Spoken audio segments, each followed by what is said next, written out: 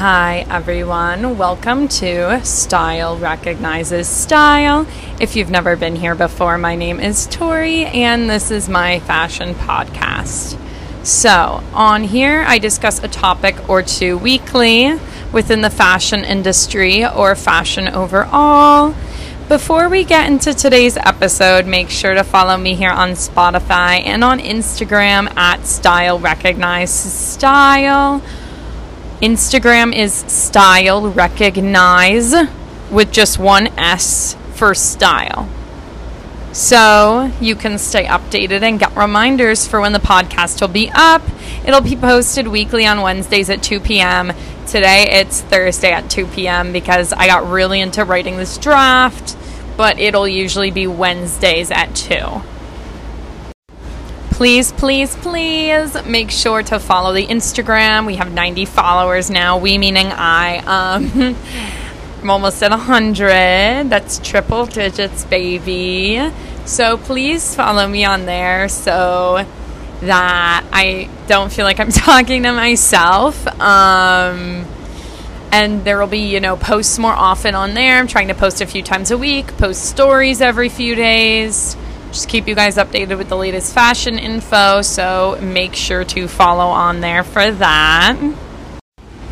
So, today's topic is Issey Miyake. We'll discuss his designs and his life. Unfortunately, he's yet another talented designer we've lost in the last year or so, and I wanted to take you guys through his life, designs, and why he is so important to fashion and the fashion industry. So, Issey Miyake was born in Hiroshima, Japan in 1938. An interesting fact that I didn't know and was very intrigued by was that he lived through the atomic attack on Hiroshima in 1945. So, I guess I didn't think about it in the aspect of the time, like the year he was born and the year that Hiroshima actually happened, the attack. But, that must have had such a large impact on his life, and he doesn't talk about it a lot. He only talked about it in a few interviews, but he was just a kid. He was around 7, and it resulted in him having a limp, and it caused his mother to pass away within 3 years due to the radiation exposure. So he attended the Tama Art University in Tokyo, where he majored in graphic design, and he graduated in 1965. I find it so interesting how many high-profile designers, fashion designers specifically, didn't major or specialize in fashion design in college. Should I do a podcast on that topic? Let me know. So anyway, back to Issey Miyake. Kenzo Takada was another fashion designer, Japanese fashion designer, that passed away in the last few years. He founded well-known clothing brand Kenzo and moved to Paris around the same time / a few months before Issey Miyake. He's the main designer that kind of started that move to there, Japanese designers starting to show in, for Paris Fashion Week and such. They knew each other back in Tokyo and attended the same tailoring and dressmaking school. L'École de la Chambre Syndicale de la Couture is the school. Forgive me if I butchered it, slightly long name, and has Valentino Garavani, Karl Lagerfeld, Andre Courrèges, Alexis Mobile, and many more notable designers as alumni. In 1966, Miyake became an apprentice under Guy Laroche. He did that for a few years, and then after that, he apprenticed at Givenchy for a few years before moving to New York to work with designer Jeffrey Bean. In 1970, Miyake moved back to Tokyo. It was there that he founded the Miyake Design Studio. Miyake ended up getting great exposure due to a friend taking some of his design samples to Vogue and Bloomingdale's. One of the most important things in the fashion industry is having good connections. A good connection could make your career. Having someone that'll just push a little for you, have your back. So Vogue loved his work, and Bloomingdale's gave the designer a small section in their store. So his first small collection in New York was featured in its own section in the Bloomingdale's.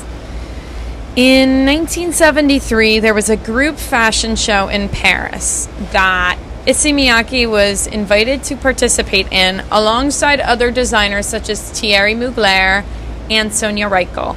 Thierry Mugler also passed away in the last, I would say it was within the last 6 months, but I'll just say year for good measure.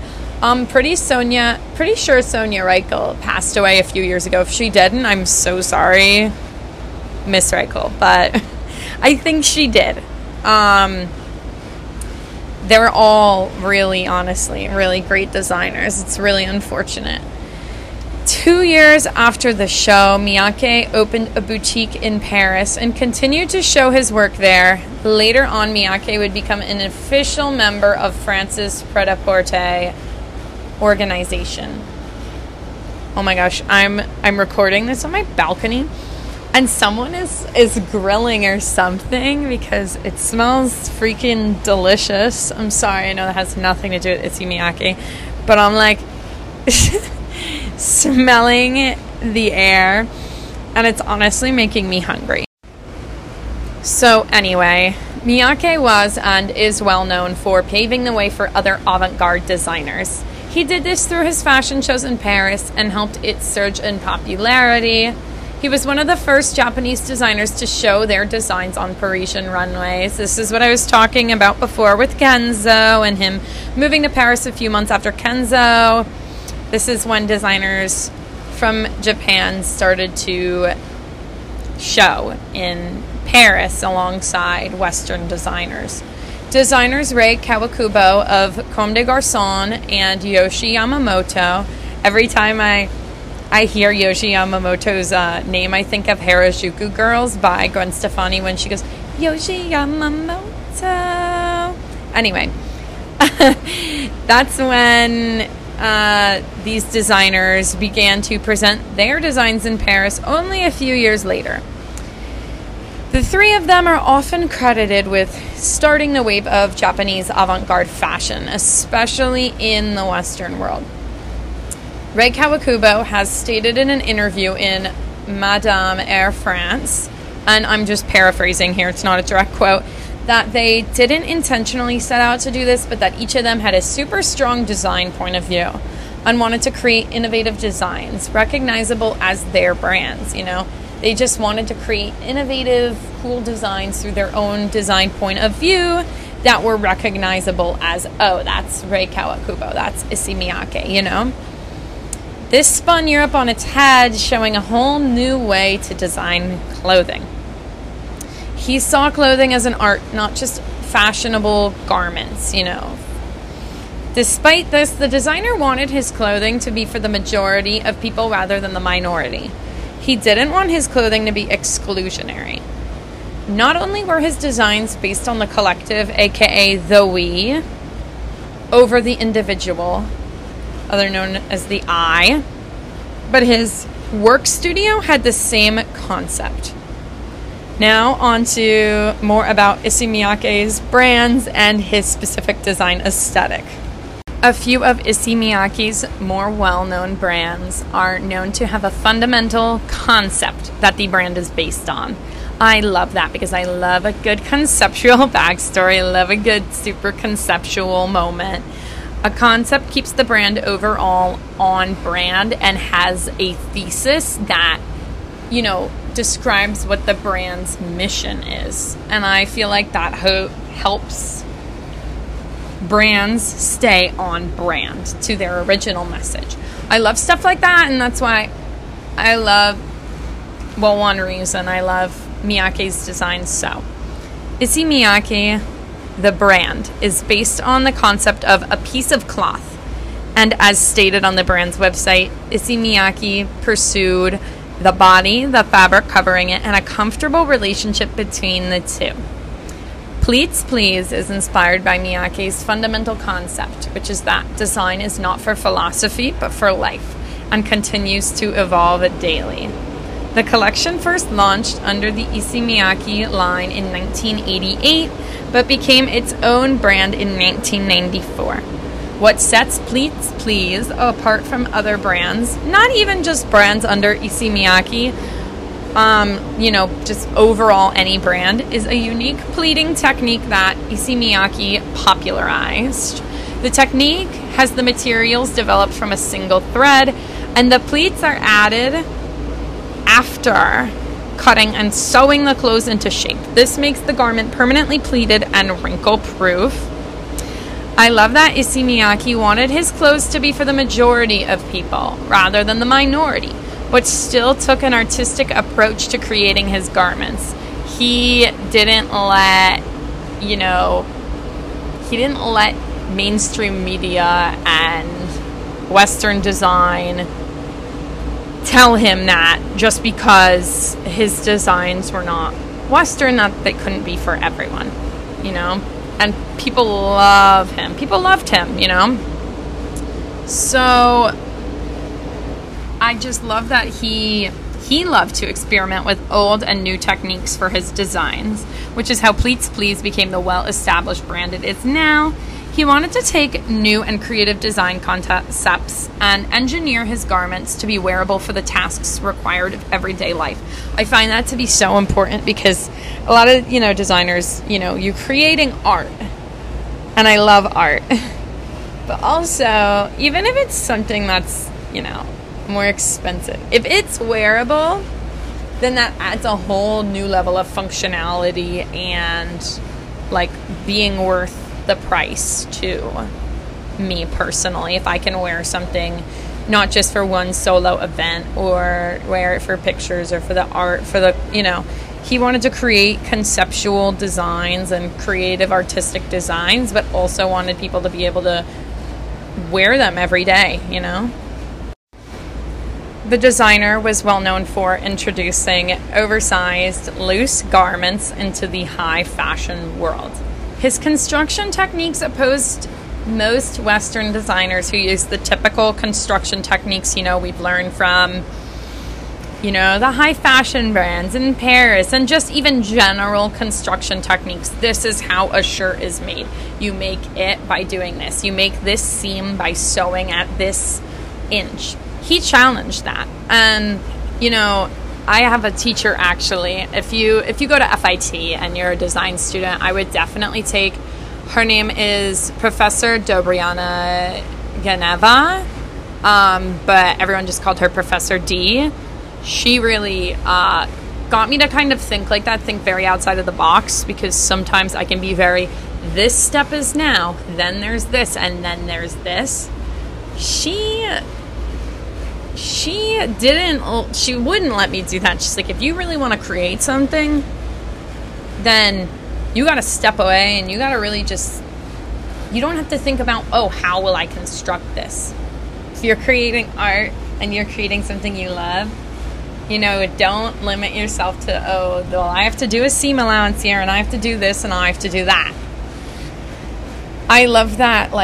I was reading one of these articles, and someone was talking about one of Miyake's garments had 4 holes in it, and you couldn't tell which was the armhole, which was the neckline, and I love that. And he just plopped it onto the model, and it went down the runway and looked fabulous. And I think that's what it's really about. He challenged this and made it so that this wasn't the expected standard. And I love that my teacher kind of, it was something that I definitely was uncomfortable with. I almost never would design like that before, but now I can. She really opened my mind and helped me with that kind of stuff. So non-Western and Western designers were polar opposite at this time in fashion, because there was, Comme des Garçons was blowing up, Yohji Yamamoto, Issey Miyake, who were coming without these Western traditions and Western heritage and using that to their advantage, Miyake used his lack of Western heritage to his advantage to create his designs. And as he progressed in his design career, Miyake started to explore making garments out of materials such as paper and wire, really just going out of the box here at that point. So, last I wanted to touch upon Issey Miyake and Steve Jobs' relationship, friendship. Steve Jobs and Miyake ended up connecting due to Jobs liking the uniform jacket Miyake made for Sony's employees. It was made of nylon with no lapels and sleeves that can be unzipped to turn the jacket into a vest. I find stuff like that to be intriguing, but it usually doesn't fall into my personal taste. I'm not the biggest fan of materials such as nylon, spandex, or polyester. But I like the transformative quality of the garment. Like, I would live for that if it was in leather. I would live for that. You have a leather jacket, zoop, you have a vest. Should patent that. Just kidding. So, Miyake became a friend of Steve Jobs and designed what became Jobs' staple clothing item, the black mock turtleneck. We all know Steve Jobs' black mock turtleneck. Steve Jobs was known for it. And Miyake is the reason for this epic look. So, I wanted to talk to you guys about the topic next week. I'm really not sure what to do. There's been a lot of buzz around the Birkin, about the Birkin dying, you know, like, my condolences to the Birkin, what that means for Birkin resellers, the history of the Birkin, and, you know, all that zhush. I don't know if I should cover that. I don't know if you guys want me to do something on the trend cycle and how the trend cycle is being ruined by TikTok and how we're going to have no trends left to, you know, come our way because we're already, like, acting like 2014 pale grunge and the whole cobra snake, I'm trying to, think of the word, indie sleaze aesthetic is like, that wasn't that long ago, like, what are we going to do next? We can't copy what we did 1 year ago. That just, at that point, the trend is still, you know, alive. So there's a few topics I'm looking forward to touching on, but yeah, I'm going to make an Instagram post asking you guys what you want me to cover, and I'm going to as well do polls on my main account, which is Tori Chaos,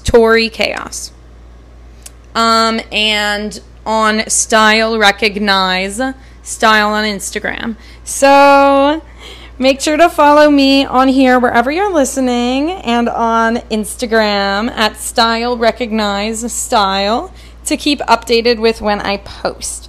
Also, one last thing, sorry, I wanted to give credit to the New York Times wrote an article on Issey Miyake and Steve Jobs with the turtleneck, and the title of this article was Why Steve Jobs Chose This Designer's Turtlenecks, and it was by Vanessa Friedman, naturally, right?